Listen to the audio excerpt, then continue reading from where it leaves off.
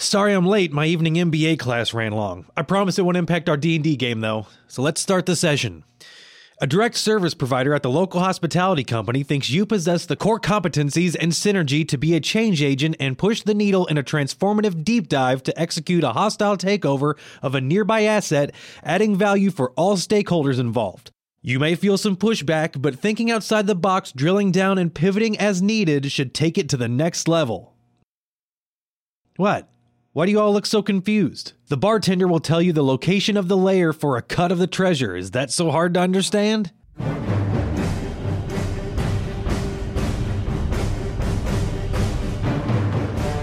Hello and welcome to another episode of the Grognards. I'm Dean Geiken. I am Eric Hawley. And I'm Greg Ziegler.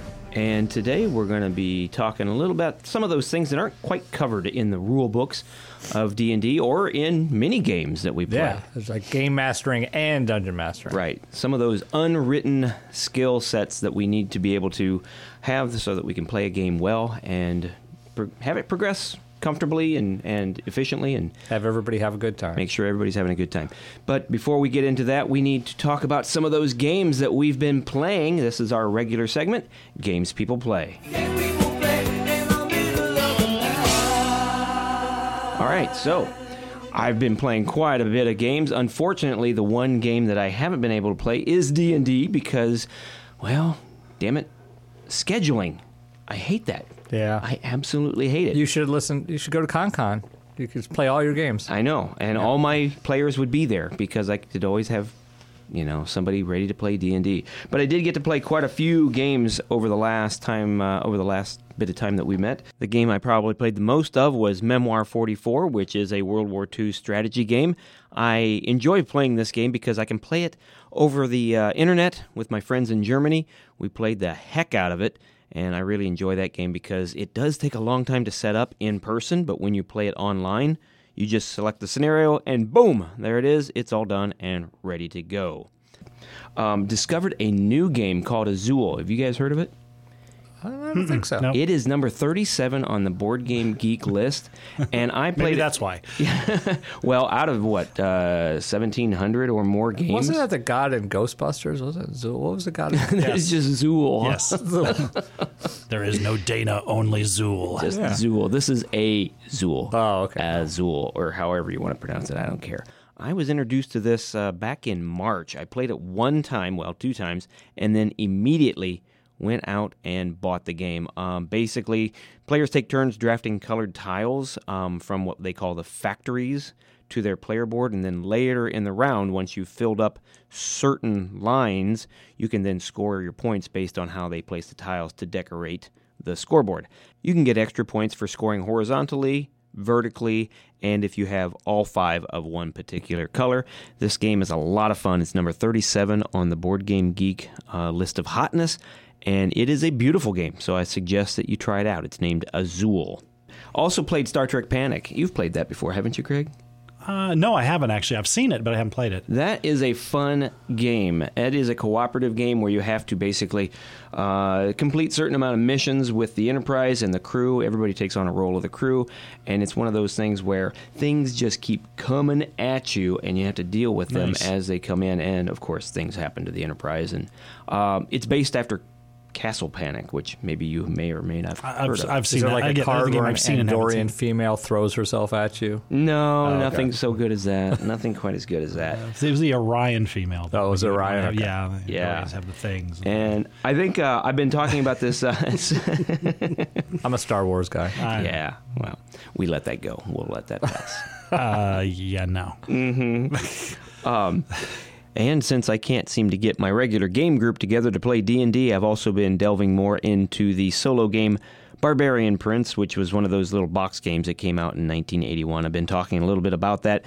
Well, my last adventure didn't end so well. The Barbarian Prince pretty much got beat up by a dragon. Uh-oh. Yeah. Don't mess with dragons. Yeah, I know. And I was so close to winning the damn game. And Now you have to start over. well, I hated being honest. I really wanted to fudge that last roll. Yeah. But I've also been hosting our regular evening of euchre night at the local pub in my hometown, and that's taking off quite nicely. But I've been playing quite a bit of games that are not D&D, unfortunately, because I can't seem to get my players to sit down and figure out what their schedule is. Yeah, did you hear about the little kid that goes to see Santa Claus at the mall, and Santa says, "What do you want for Christmas?" And he says, "I want a unicorn." And Santa Claus says, "There's no such thing as unicorns. What else do you want?" He says, "Well, I want a D&D group that meets regularly every week for the D&D session." Right. And Santa Claus looks at him and says, "What color unicorn?" Yeah, because he's more likely to get that. Yep, that's an oldie. Yeah. What about you, Greg?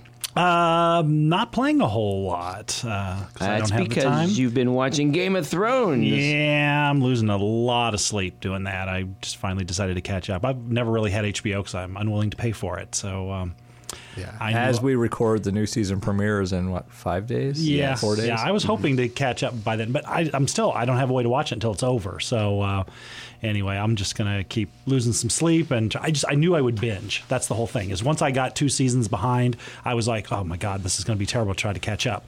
And so circumstance came up, and now I'm trying to catch up. But no, my Star Wars game is moving along really good.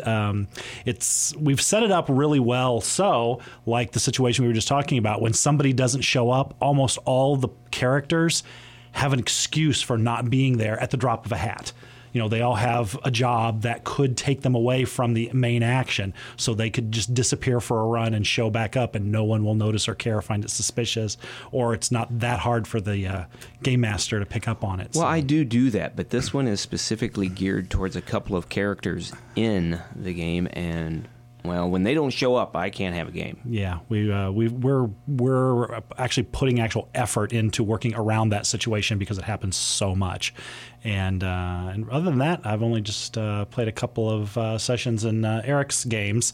Now that our monthly game is back with Eric, I think Mark did a nice job over the year, but I think Eric's happy to be back trying to murder us with large groups of dragons. Yeah, 3 dragons last time at once. Nice. Well, they're like 16th, 17th levels. No, so we're 18, 19 level. 19, yeah, I'm 19th yeah. level. Yeah. So, yeah. What dragons did you throw against them? Well, there's this complicated backstory about this sort of other part of the world, and there's 3 dragons who work for the evil dictator leader type, and take the tater off. They were going to hunt the dragons down, but dragons aren't stupid, and they're powerful enough that they got wind, so the dragons decided to hunt them down. Yeah, well, my game would involve a dragon, and I tell you what, if these guys don't show up on a more regular basis, I may just have the dragon kill them all and game over. So, Not worry about scheduling anymore. We took care of 2 of the dragons. 2 of the 3. Two of the 3, yeah. Yeah, but that ancient black ancient dragon. Yeah, he's now threatening to raise the village, which is a problem if you're the good guys. Yeah, he does have us sufficiently terrified. Yes. and our bi-weeklies, that's moving along. Yeah, parent-teacher conference well, got in the way of it last time. But yeah. Well, life sucks. Darn kids. We need to just quit our jobs and What game about all the you? time. What about Well, that would be really nice. Yeah, professional D&D players. Yeah. Yeah. That's a new concept. Yeah, so you know how some people like run marathons and they put those little 26-2 stickers on the back of their car, which I find annoying for no apparent reason. But I feel like I've just finished a convention marathon. Like You I have been gone going to a lot of them. So many conventions for whatever reason. I don't know. I've had like convention at least every other weekend for the past like Couple months. Yeah, a couple months. So I just finished Roll Call, and that was an All Adventures League commercial. That's the one where I premiered my adventure, which went well. Need to make some tweaks, but I did play a couple games there as well. Oh, on the roll on your adventure, how many times did you run? Just twice. There was twice? a third Okay. one scheduled for Sunday, but Sunday's always questionable in terms of attendance, and sure enough, we didn't have enough to make it happen. So I played Sunday morning instead, a Tier 1 module, which is always interesting. But So it went well. yeah, it went well. Okay. I have a break now. The next convention is not till D8 Summit, which is the first weekend in May, and I'm running and playing a lot up there. But while I was at Roll Call playing a Tier 4 adventure, I've been tossing this sort of what I call DM soft skills around in my head for a while. And that's what got me thinking about this thing. So maybe we'll wrap up games people play. I've been playing a lot of D&D and running a lot of D&D. Okay. And then we'll talk about DM soft skills. All right. Well, that was our segment, Games People Play. Okay, Eric, so tell us, what again inspired you for this DM soft skills subject? So I'll relate the anecdote. So we're in Tier 4, which is a hard level to run. It's 17 to 20. Yeah. Right? Wow. And in organized play, it's really hard because you're very constrained by what you can do as a DM. So you can add some monsters, but they have to be thematically appropriate monsters. You can't just add like damage. You can't up the damage of the attacks. You can maybe fiddle with hit points a little bit, but you are way more limited than a home game. Mm-hmm. That being said, there's a lot of skills a DM still has, or a lot of tools that they have that'll make the game better. And I sort of call those soft skills because I don't know what else are. So basic DM rule knowledge is assumed, right? You have to have some sort of rule knowledge to run a game. Mm-hmm. One would think. And technically, you don't even need to know all the rules. You just need to know more than the players, in my experience. But with D&D, that's sometimes a problem because you got a lot of people who, like, for fun, sit around and read the rule books and the monster manuals and memorize the monsters. And yeah. But there's ways to deal with it. I mean, if I run into a character build that I don't recognize, I'll just ask the player. I go, how are you getting your 18 attacks? Yeah. And then they'll rattle it off, and I'll listen and go, okay, I guess that makes sense, right? But that's sort of the starting line. There's a lot of other things that matter as a DM. And the reason this comes to play is the adventure I ran in, we were in a 3-hour time slot. And it's a 3-hour time slot. Wow, that's really short. that's odd. Yes. For a 4-hour adventure. Okay. Now, that means as a DM, you need to use time management, right? So do the players. But the players don't know when the adventure ends. It's entirely on the DM. Okay? And if the players are dragging their feet, you need to give them the clues to say, you guys need to speed this up, right? Mm-hmm. And hope they take the hint. Yeah, and hope they take that. So we're playing this adventure, and we're tooling through it. We're not taking that much time. We're actually doing some crazy stuff like going ethereal through a lot of the stuff so that we can skip like an entire room. Nice. And this is right before dinner, so it's 5 o'clock. We're in the middle of what we think is the final fight. And he's like, well, you guys are almost done. Let's finish this up. Well, I have a game to run an hour later, and I still need to get food. So we take the next 10 minutes, we finish up the final fight, and we're like, okay, we grab the magic crystal or whatever the hell it was. And the DM goes, oh, the big statue that's holding the magic crystal of the giant snake, it comes alive. Everybody roll initiative. Oh, jeez. And we're like... But okay. he led you to believe that you were done. Well, for the most part. Then we're like, wait a minute. There's a whole nother fight here. It's like 5:10. And he's like, yeah, that last one wasn't the final fight. This is the final fight. You guys can stop now, but you'd fail the adventure. Whoa. What? Yeah. He actually said that. Yes. Wow. Those came. And I was like, so I'm sorry, but that's his fault. Yes. Like, if you know you need to run a 4-hour module in 3 hours, you cut out that other fight. Yeah, cut out Right? something. You Absolutely. cut a Time piece of the suck, yeah. adventure so that the party can. Everybody wants to finish the adventure. I do that all the time. Yes. I Or mean, you even cut the on other fight short. Yeah, or just even on the fly, you just get rid of it. Yeah. Wow. So that sort of, I don't know if it made me irate, but it annoyed me. Mm-hmm. Did you fight the statue? Folks, We just did. for those listening out there, Eric gets annoyed a lot. Yeah, most of my life I spend annoyed. So I started thinking, like, because it was a 2.5 hour drive to this convention. So on the way home, I'm thinking, okay, like, how can I turn this into a podcast?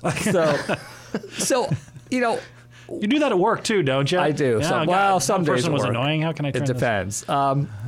So I guess we really want to talk about, like, what does it take to run a successful game besides just knowing the rules? Yeah. Because that guy ran that game. He knew the rules. Yeah. But I would say that at the end of the day, everybody sort of left annoyed. And we sort of had fun until we realized we had a whole nother fight to go and we were all going to miss dinner. Was he a good DM up until that point? Yeah. I mean, he was solid. His rules knowledge. He had all the little minis, and he was a little oppositional, which that's one of my pet peeves. But Yeah. we'll talk about that. Yeah. So I guess I should throw it out. Rather, we have a little bit of an outline with notes here, but it's going to be pretty free form. What do you guys appreciate in a game master or a DM besides just the rule knowledge? For me, again, I've not been a player as much as I've been a DM, but those times that I have been a player, I really appreciate it when the DM is willing to work with me or other players around an issue that, yeah, sure, we've got the abilities and the stats and things like that we can roll for, but I would rather, maybe that chance is pretty minute, but the DM is willing to work with me depending on how I describe or how I, set the situation up to accomplish the goal or solve the problem. Yeah.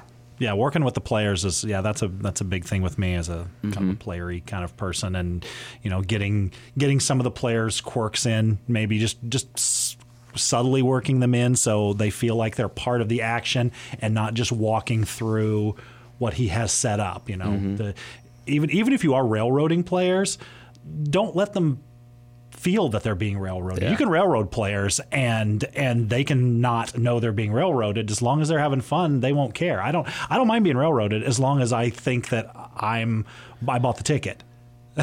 So Eric, you did mention something that you said you were looking at your watch and you knew that you had another game in an hour and you still had to eat and all that kind of stuff. I know that you as a DM have prepped beforehand. You know what the adventure is.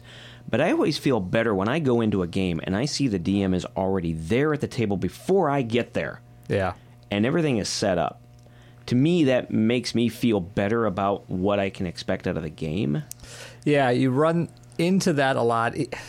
Adventure And that's prep, with not just RPGs, any game. Yeah. Yes. But at cons, it's different because what if your game master just got stuck in a 3-hour D&D session that ran 40 minutes over late, then that's a and little then had bit to grab a sandwich, and he shows up and like, oh my god, I just had a horrible session. Okay, let me run something for you. But prep starts way before that. Prep starts with scheduling your game so that you have room to allow for that. Not only that, but and Dean, you run a lot of games. How many times have you run a game that you didn't even start to look at the stuff until right before the game? I mean, it happens. Yes, it does happen.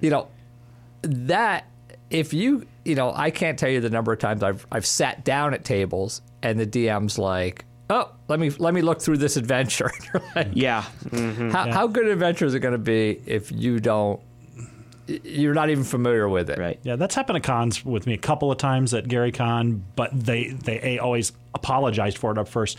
Hi, the person that was supposed to be running this isn't showing up. Yeah. They just told me 30 minutes ago that I'm running this, but I've done it before, or I'm familiar with this stuff. So bear with me. That's the case. You need to take that 30 minutes. That happened to me up at the convention in Bloomington. I got an adventure dropped in my lap with 10 minutes prep time. I spent that 10 minutes reading the adventure. Yeah. At least getting familiar with it enough that I could provide some sort of quality experience. And it went fine. Yeah, when that happened to me, it always turned out pretty well. They were good game masters. But you have to take that responsibility to prep the adventure, which brings sort of the second point, the mood, your mood as a game master. If you're in a crappy mood, no one's going to have fun. Yeah, Nope. Exactly.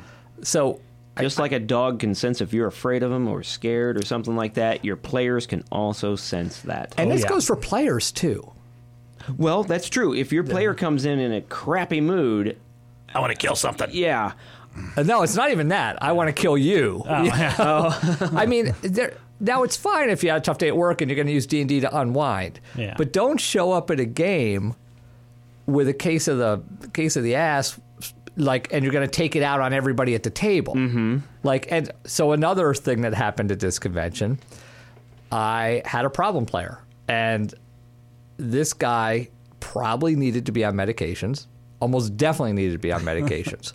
Flipped out. We're in the Epic, which is a multi-table event. Yeah. And we're near the end of a battle, and time's running out, right? And it was actually a competitive event. And things get tense then. I mean, we've been there. Yeah. So, and he's not sure what to do. He's playing a paladin. And he spent the adventure throwing bottles of brandy on monsters, and yeah, because he wanted to light things on fire. Okay, that's fine. That's what you want to do. But it's a competitive event. The rest of his table wanted to be competitive. They wanted to try to get through as much content as they could to score points. And it's a way to play D&D. I wouldn't want to do it all the time, but it's fun every once in a while.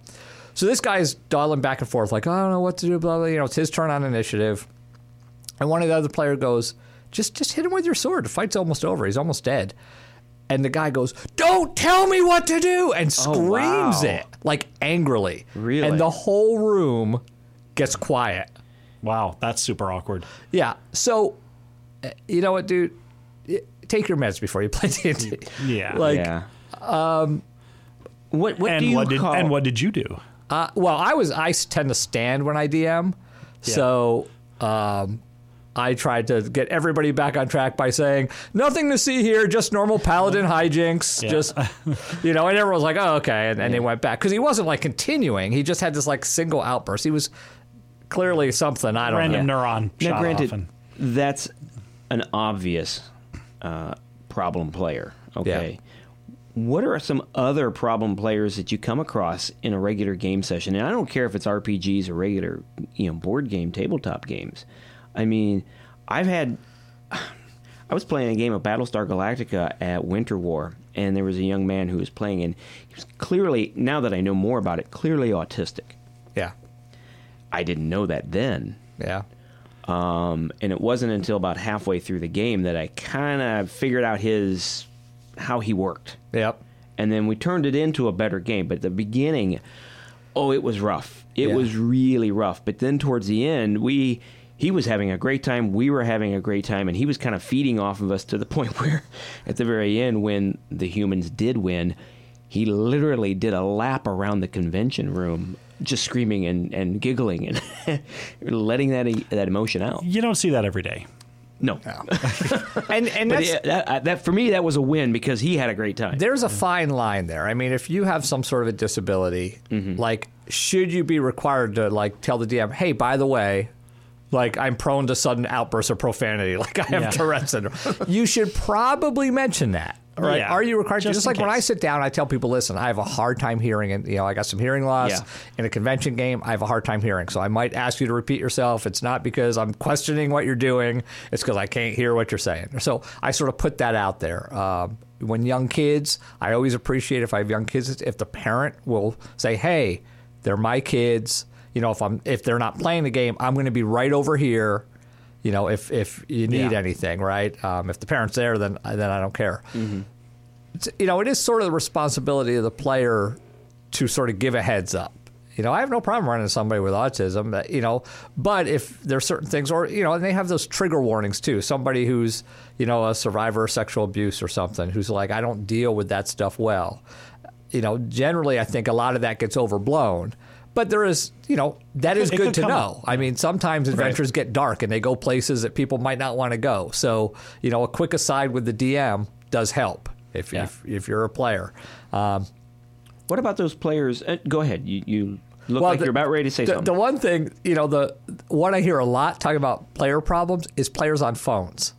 Okay. Yes. That was one of the things I was going to bring up, so I'll come back to my thought after we talk about people on their phones. And here's my view. If it's anybody's fault, it's the DM's fault. I'd agree with that. Because they're not distracting the player sufficiently to keep them off of the damn so phones. there's two situations. One, the player actually needs to be on the phone. Right. Their mother's in the hospital or on the way to the hospital or whatever. I'm not going to get in the way of that. Or two, they're not buying into the game. Well, now, before you go too far, what about those people who are using the phone as a resource, as in D&D Beyond? Yeah, that's different. Okay. All right. Because a lot of my players are now either on their laptops or on their iPad because that's how they have their character sheet. I don't know what they're looking at, outside of that because I'm behind a screen and they obviously are down the table. But, you can tell when someone's on the phone. And I agree. It is the DM's fault. I use an iPad, and truthfully, sometimes I actually purposefully look stuff up if a player is separate. If my character would not have knowledge of what the other person's doing, I will try to not pay as close attention because from a role play perspective, I don't know what they're. I see it all the time. People acting on meta knowledge. One player walks down the hall, sees an orc. They're 30 feet ahead of the party, and the rest of the party goes, "We charge the orc," and you're like, "Well, you don't know the orc is there, right? He knows the orc is there." Yeah, I try very hard when characters are off doing something that I'm not involved in to not pay attention. I pull something out to read, or I get on my phone, or I do something to distract me just because, and I'm going to want to make, it's human nature for players to want to offer up suggestions. I can't give you any advice because you're in another room. doing something stupid, and I'm back with the rest of the players or the characters, doing my thing. I can't say maybe you should come back out. No, I don't know that. I think, well, maybe you should just stay in there. I don't know, but yeah. And speaking of the phone, still on that topic, have you ever been in a situation, a game, where the DM or the GM has asked you to put your phones away? Or I've been to some events that are not game related where they have a basket and you put I don't your agree phone with that in either. there. Like, No, what if your parent is in the hospital? Right? I mean, when I was at Winter War, I got a call from my brother. Dad just got taken to the hospital. Okay. Okay, I need to get that call. Yeah. It's not like the basket is like in another right? room. And actually, I got the call. I didn't pick up because I was in a game. He left me a voicemail. My brother never leaves voicemails. I'm like, what's this? I stepped out, listened to the voicemail. Understandable. But I do think there is maybe something to maybe having the little box or basket. Like, your phone's there. You can have it on. Just don't be messing with it all the time. I think it's, that's too much. I think people. You think so? I think people should need to be be able to responsible. regulate themselves more. That's just being a civil human being. Which takes me to my next sort of overarching. D&D, like all these player problems, and again, I see tons of people giving advice online that is bad advice. Right, I have this player. What should I do? Kill his character. I love that one. Yeah, that's Kill his awesome. character. The Facebook D&D 5e group is great with that. I used to play D&D with my girlfriend, but we're breaking up. What should I do? Kill her character, then she'll stop coming. Okay. Asking people online for advice is frequently not the best thing to do. So D&D is inherently a social activity, right? That's what it is. If you had that problem in a different social activity, how would you deal with it? So if you played Ultimate Frisbee with your girlfriend and you were on the rocks, would it be a good idea to just smack her in the head with the Frisbee as hard as you can so she stops coming? Probably not. Probably not. So might happen. So what it comes down to is deal with those problems outside of the game. We've talked on this before. Yeah.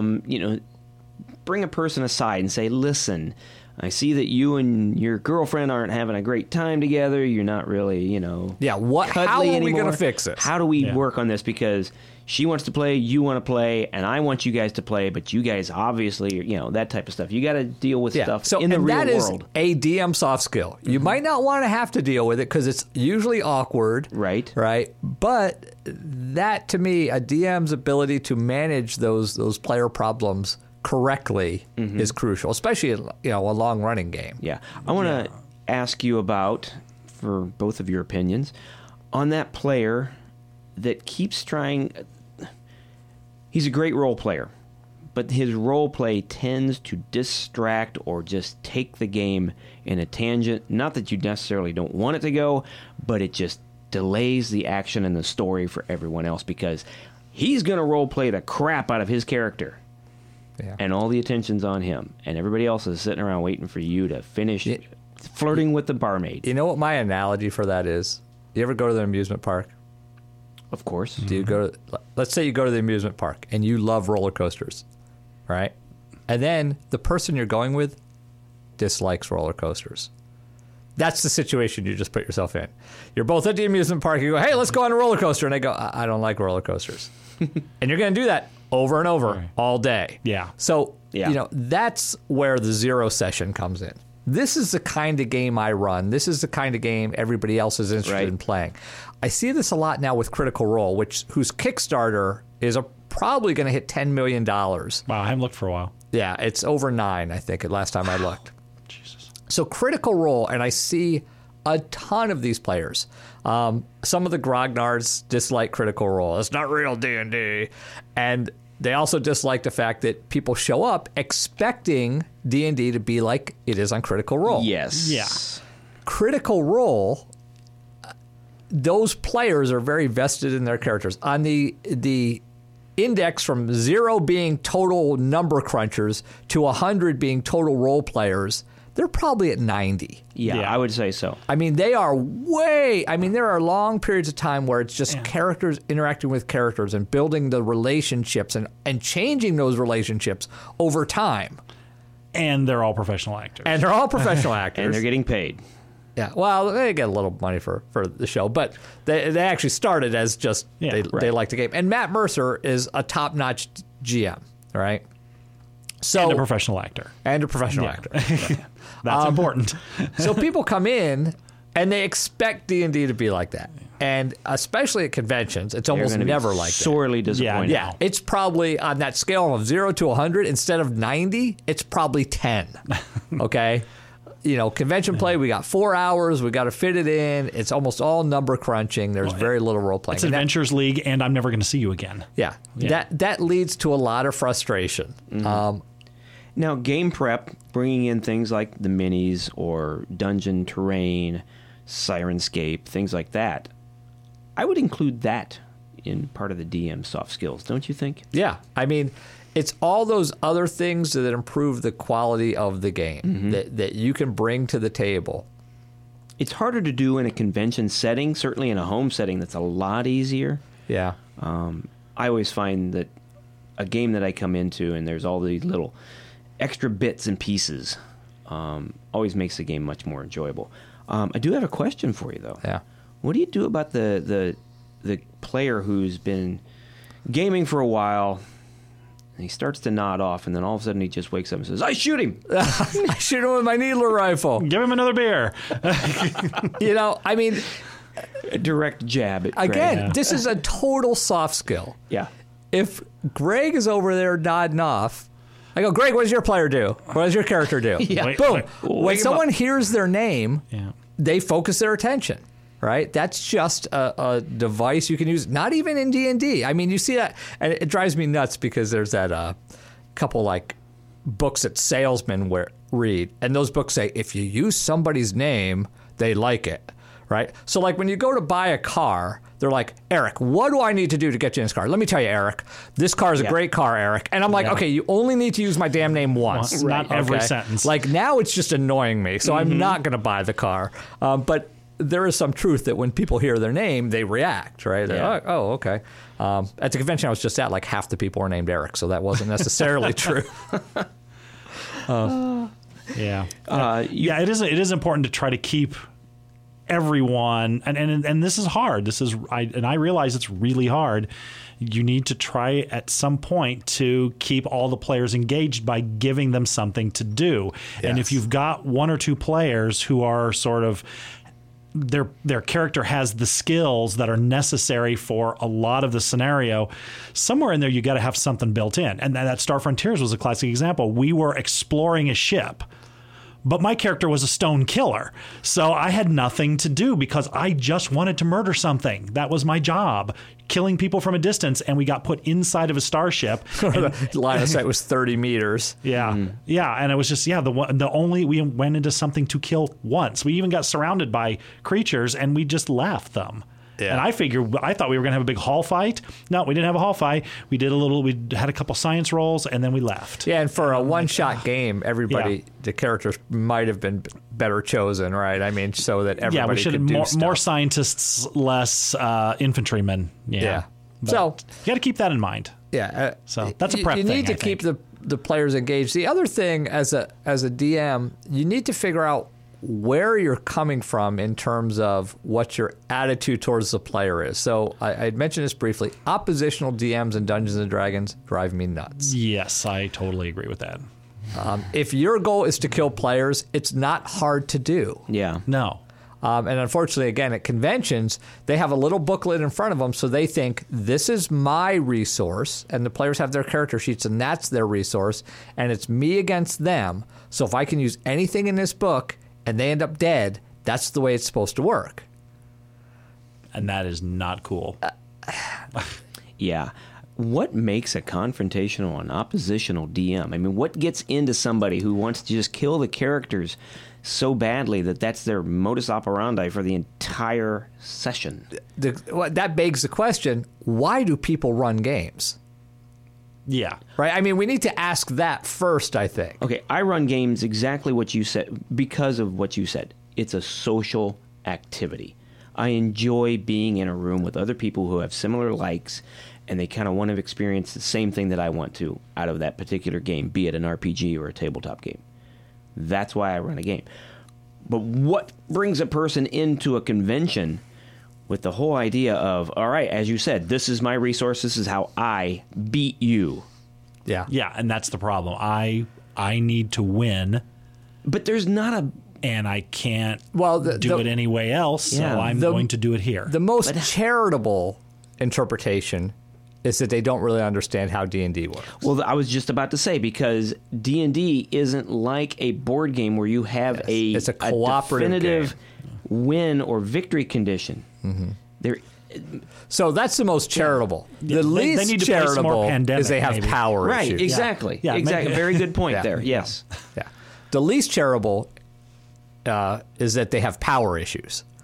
So for whatever reason, Yes. outside of D&D, they don't feel like they have a lot of control. So when they get behind the DM screen, they have total control, and it goes to their head. Right.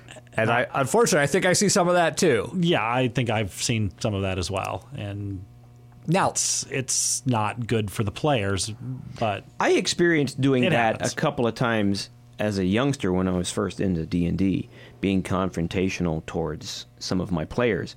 It left a very bad taste in my mouth. and I think that's the former rather than the latter, because I did the same thing. I mean, when you start playing D&D, you don't understand that it's a Yeah. cooperative game, not a competitive game, because Right. every game you've played up till then has been competitive. Nowadays, there's more cooperative Yeah, games out see, there. I felt at that point that the players were competing against what I had created. They were trying to break Yes. what I had And made. there's still a little bit of Yes, that. there is. I mean, but if it's done well and everybody, as you say, like in a zero session, everybody understands what the goals of the game are going to be. But you have to about, be an impartial that shouldn't happen. moderator as a dungeon master, at the Yes. very least. You don't want to be on the player's side. That's why I don't fudge die rolls. All my die rolls are in the open, and I never fudge. I'm not on your side, but I'm not against you either, right? I can, there's tools in my yeah, you're toolbox. moderating. I'm moderating the game. And if I realize that, I threw 3 dragons at them because I'm not good at math and this party can't handle 3 dragons, maybe I'm going to have something change in the fight so I don't kill the party, because it's not really their fault. They've done everything they should do to the fullest extent of their abilities to win at this fight. So maybe one of the dragons runs away. The 3-dragon fight that they just had, it actually started as a true 2-dragon fight. Oh, yeah. But I had the 3rd dragon watching via magical means, That was creepy. and if the fight went poorly for the dragons, he was going to show up. That's my way of hedging my bet, because they're high level. They can Yeah, do all kinds right. of crazy crap. Right? And That we do. monk can stun a creature for an entire combat round and take him Yeah. out. So I wanted to have the reserve. In fact, the fight did go too easy. And the 3rd dragon says, okay, I'm going to come and I'm going to start to whoop up on them. They ended up gaining the upper hand for that one as well. So now we're advancing the storyline. He's going to go kill everybody they love. Because that's only fair. Yeah. Because that's not confrontational at all. Yeah. And then they're going to have to go get him in his lair, where he's Yeah. much more powerful. Greg, are you taking notes? Oh, yeah. I know what's going on. Okay. I know we're screwed. Maybe we can get him to talk a little bit more and reveal some stuff that, So, I need as to know. a DM, you set the challenge, but it has to be an attainable. There has Right. to be a victory condition that's Yes. attainable, right? And that's the hard part. Now, there's some games like Paranoia, which in my mind, and Call of Cthulhu are some of the 2 hardest games to run. And you see that most conventions have a hard time getting those game masters for those games. And I think that's because you are oppositional as a DM, but you can't be crazy oppositional. You're no longer in Paranoia. Everybody starts with like 7 or 9 clones. And part of the fun of the game is players getting killed for stupid reasons. If you've never played it, it's this futuristic where a computer runs this alpha complex Yeah. where the characters live and grow up. They're born in vats, and the computer's crazy and kills characters, like the classic, do you love computer? Well, if you love the computer, obviously you're too close to the computer. You need to be focused on alpha complex. So we're going to kill you if you don't love the computer. Why don't you love the computer? I'm going to kill you because you don't love the computer. So there's no right answer. You're going to die either way. Yeah. Kind of those kind of situations. It's also illegal to be part of a secret organization, but everybody starts as part of a secret organization. So you have to be killed. And they changed the game. This just a quick aside. And originally it was the communists. Like the communists were bad, the commies. Well, it was because the from game the came out in 80s. the 80s. And they now changed it to something different. But if I'm running Paranoia, it's still the commies. All right. You know, Yes. you gotta go old commies. school. I miss the Cold War. Yeah. It might be back. Well, I think we fell asleep at the wheel, and the Cold War is back. But Yeah. that's another aside. And Call of Cthulhu, Yeah. 95% of Call of Cthulhu Right. games end up with the players dead. Yes. That's sort of part of the game. I think the players go into that with that expectation, though. I'd like Maybe to it's think not that. 95. It depends on the GM, I It's a suppose. lot. But it's a lot. It's at least half. You're going to lose a player every session. Yeah. Almost so, certainly. But it still needs to be fun for the players. And that's a very fine line to walk. You're a And a lot of- quasi-oppositional, but not really. Yeah, and a lot of people have a different definition of what is fun for them. Yeah. And Some people just want to go in and kill, right? Yeah. And others want to go in and role play. Which I think Eric just had a good lesson in that Yeah. at GaryCon with our Cthulhu thing. Yes, with but it his two also groups. segues into our next little bit. Oh, that's right. Yeah. Sometimes it's hard to get those two to match up. So. Yeah, you've got the one guy who just wants to kill, and then all of a sudden he decides he's going to go role play. Yeah. Well, we have a little example of that. Yeah. I've been thinking about what you said last week, that I spend most of our time in combat and don't roleplay as much as I could. Well, maybe you're right. I think I'm going to try to do more stuff outside of combat from now on. Funny you should mention that. The mayor of the town has invited you to a party celebrating the marriage of his daughter. The affair is formal, and knowing you're an adventurer, he's taken the liberty of having the appropriate dress delivered to your room. The paisley cummerbund is particularly eye-catching. Cummerbund? How many hit dice is that? I shoot it with my bow. No. A cummerbund is a broad waist sash normally worn with dinner jackets. Will it fit over my plate mail? Not really. This is a formal affair. Armor isn't really appropriate. You're just going to dinner. A good meal and pleasant conversation will be a nice change from your recent adventuring. Okay. I have the set of leather armor I looted from the brigand. See? I still have it written on my character sheet. My notes say he was a little smaller than I am, so it should be tight on me. I'm going to put the armor on under my clothes and use this cummerbund thing to conceal any slight bulges. Okay, it does look a little strange, but you managed to get the formal clothing on under your armor. You head down to the dining hall and the maitre d' greets you, and there are about 40 other people here, all very well dressed. They seem to be chit-chatting in small groups, and the atmosphere is very festive. Does the seat have a back to it? I don't want to get in the way of my greatsword if I have to draw it in a hurry. Wait, what? Greatsword? You came with your greatsword? What are you carrying? You do realize this is a dinner party, right? Oh, of course, but I like to be prepared. Let's see, I have my greatsword, 2 daggers, 4 javelins, my longbow, 20 arrows, that magic mace I got last week, 6 short swords I got from those brigands, and 40 darts. Okay.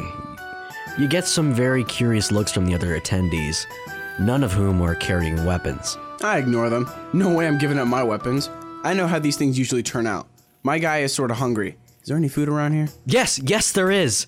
I'm glad you're finally getting into the spirit of the party. You see a buffet table on the far side of the room. There's a large crowd around it. The food must be really good. No problem. I push through the crowd on my warhorse and check out what kind of food is available. Wait, what? Warhorse? This is going to be a long session.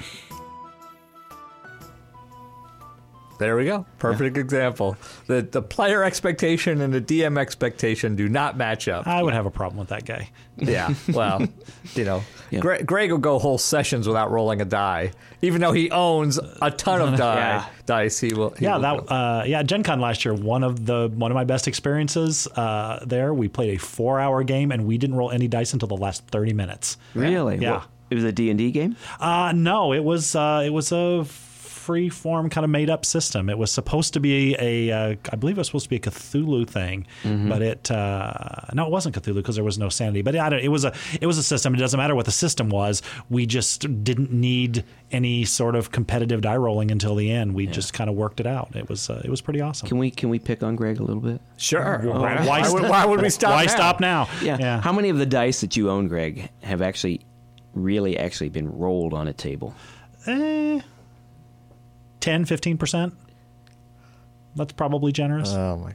I don't even want to know what number that 10 or 15% is part of. Yeah. No, and It's you- funny you because in my biweekly group, Greg plays with his daughter, and they sit next to each other frequently. And when I'm setting up my stuff, I look over. They have all their dice, both of them lined up with the high value face up.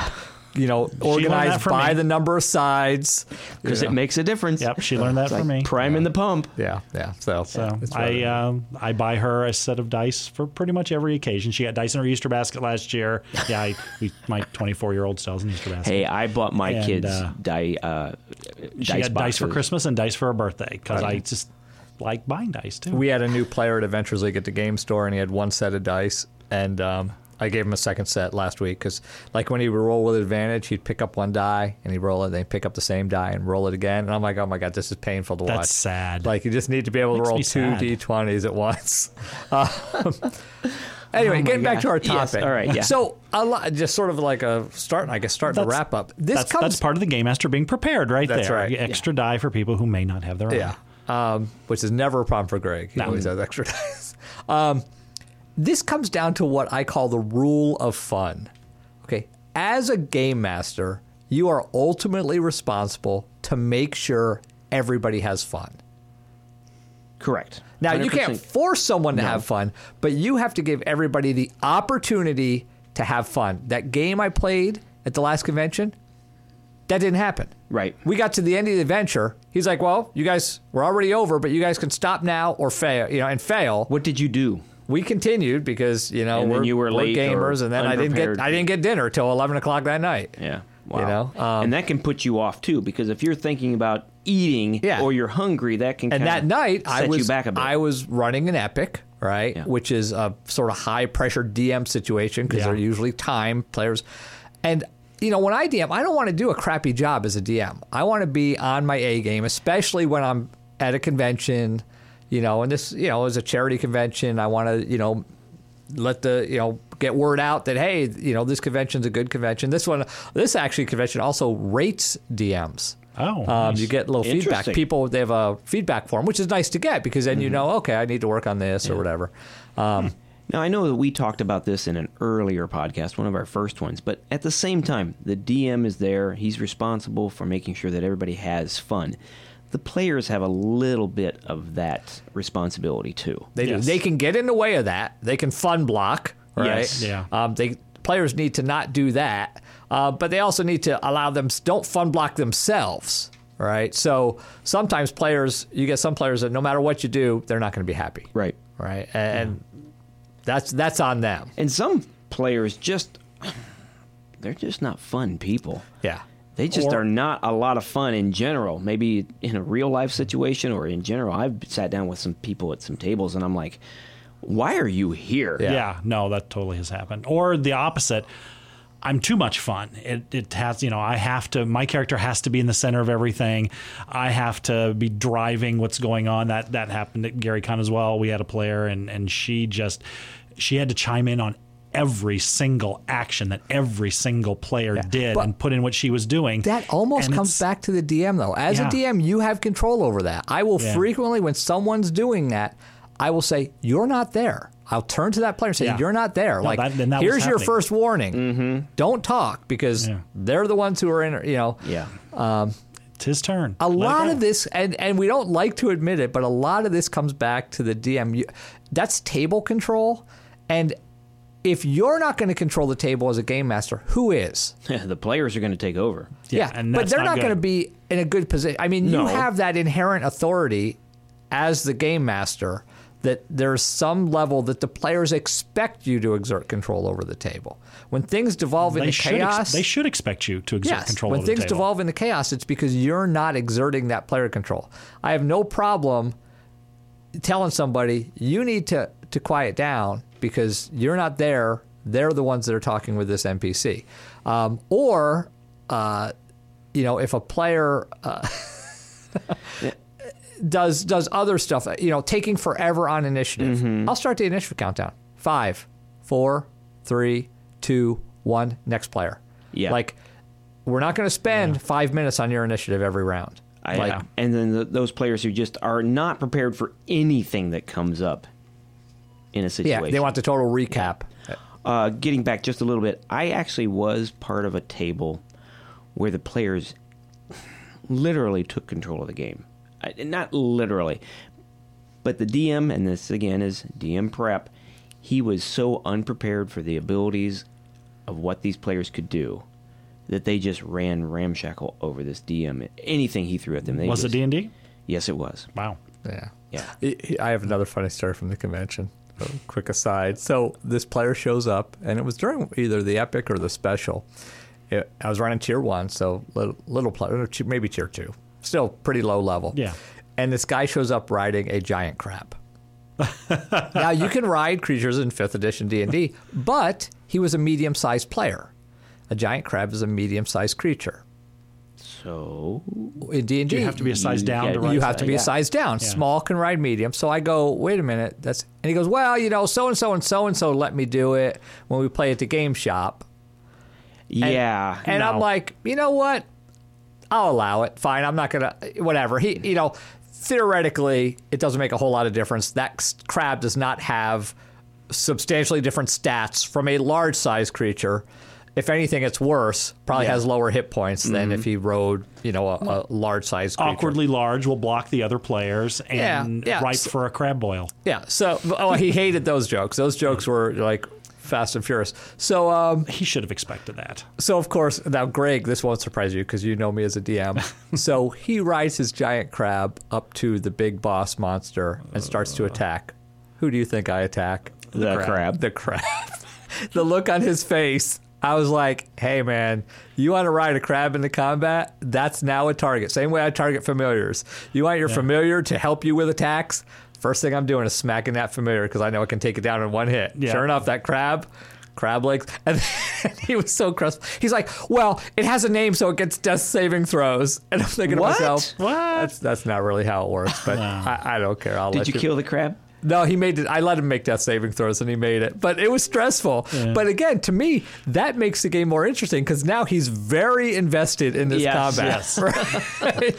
He's going to do everything he can to make sure that the boss dies. Yeah, and the rest of the players are thinking, I'm having a good dinner tonight. And if nothing else, I waste one attack on the crab, and now a player wastes an entire action pouring a healing potion down a crab's throat. Oh, man. That's just creepy. So that was just a quick side. But to me, that's the rule of fun. Fun does not mean cakewalk. No.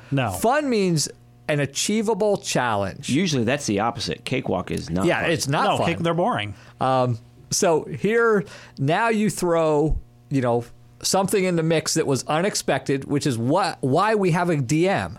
If we just wanted a game that was rote, we could play Chutes and Ladders or Monopoly. Yeah, because they're the game of life. That's that's the most linear game there is. Yeah, you don't need a moderator for those. But the advantage to D&D is that as a DM, I can now mix things up, and that's the cooperative storytelling. Like Greg said way at the beginning, he does not appreciate DMs who railroad. Well, as a DM, not only shouldn't you railroad, but you should take that part the players give you and twist it a little bit to make it challenging. And that's a DM soft skill, the ability to do that, to provide an adventure, modify an adventure to keep that challenge level high so everybody's having fun. So if we were to wrap this up with a bit of advice to any DM out there, what would it be in terms of the soft skills? How could we encapsulate this in a nice little bow? Adventure prep. You need to prepare the adventure. I was going to say, it's got to be prep. You got to be prep. Okay. Table management. You need to manage your table. And what that management skill is differs from DM to DM. Problem players, time management. Yeah. And don't let things go because they're not going to get better. Yeah. That's a very good point, Greg. Yeah. I mean, if you just let things, if you gloss over it, the person's going to think, well, I did it once, I can do it again. It's just going to get worse and worse. That player in my game that was distracting everybody, as the game wore on, she grabbed more and more. As soon as she found out she was not getting shut down but getting appeased, she took over more and more. Yeah. And by hour 3, it was that leads torturous. to the third one, adventure flow. during the session, you need to maintain the proper flow of the adventure. If one person's derailing it, or that's not going you need to keep that adventure moving forward so everybody's involved and everybody's having a good time. The rule of fun: you are responsible to make sure everybody has the opportunity to have a good time. Yep. That's important. All right. Well, anything else that we need to cover on this soft skill? No, and hopefully next one I think we're going to try to do clerics for we're getting close to the end of our Different classes. different classes. So I think clerics are up next. Okay. That should be interesting. And if you have any suggestions for topics out there, dear listeners, let us know. Greg loves to answer the emails. He's being inundated now. Inundated. We got our 2 second emails. email from our email guy. So yeah. Same person? Yes. That's 100% increase over last It year. is. It is. Last time. We have great stats. All right. Well, Greg, take us out. Anyway, if you have any suggestions or comments, as always, the easiest place to get us where we all hang out is on Facebook, where we are the Grognards. On Twitter, we are at @Grognards. We are also on Instagram as _Grognards. And if you want to be our second emailer, we are gamers@thegrognards.com. All right. Well, for the Grognards, I'm Dean Geiken. I'm Eric Hawley. And I'm Greg Ziegler. Game on.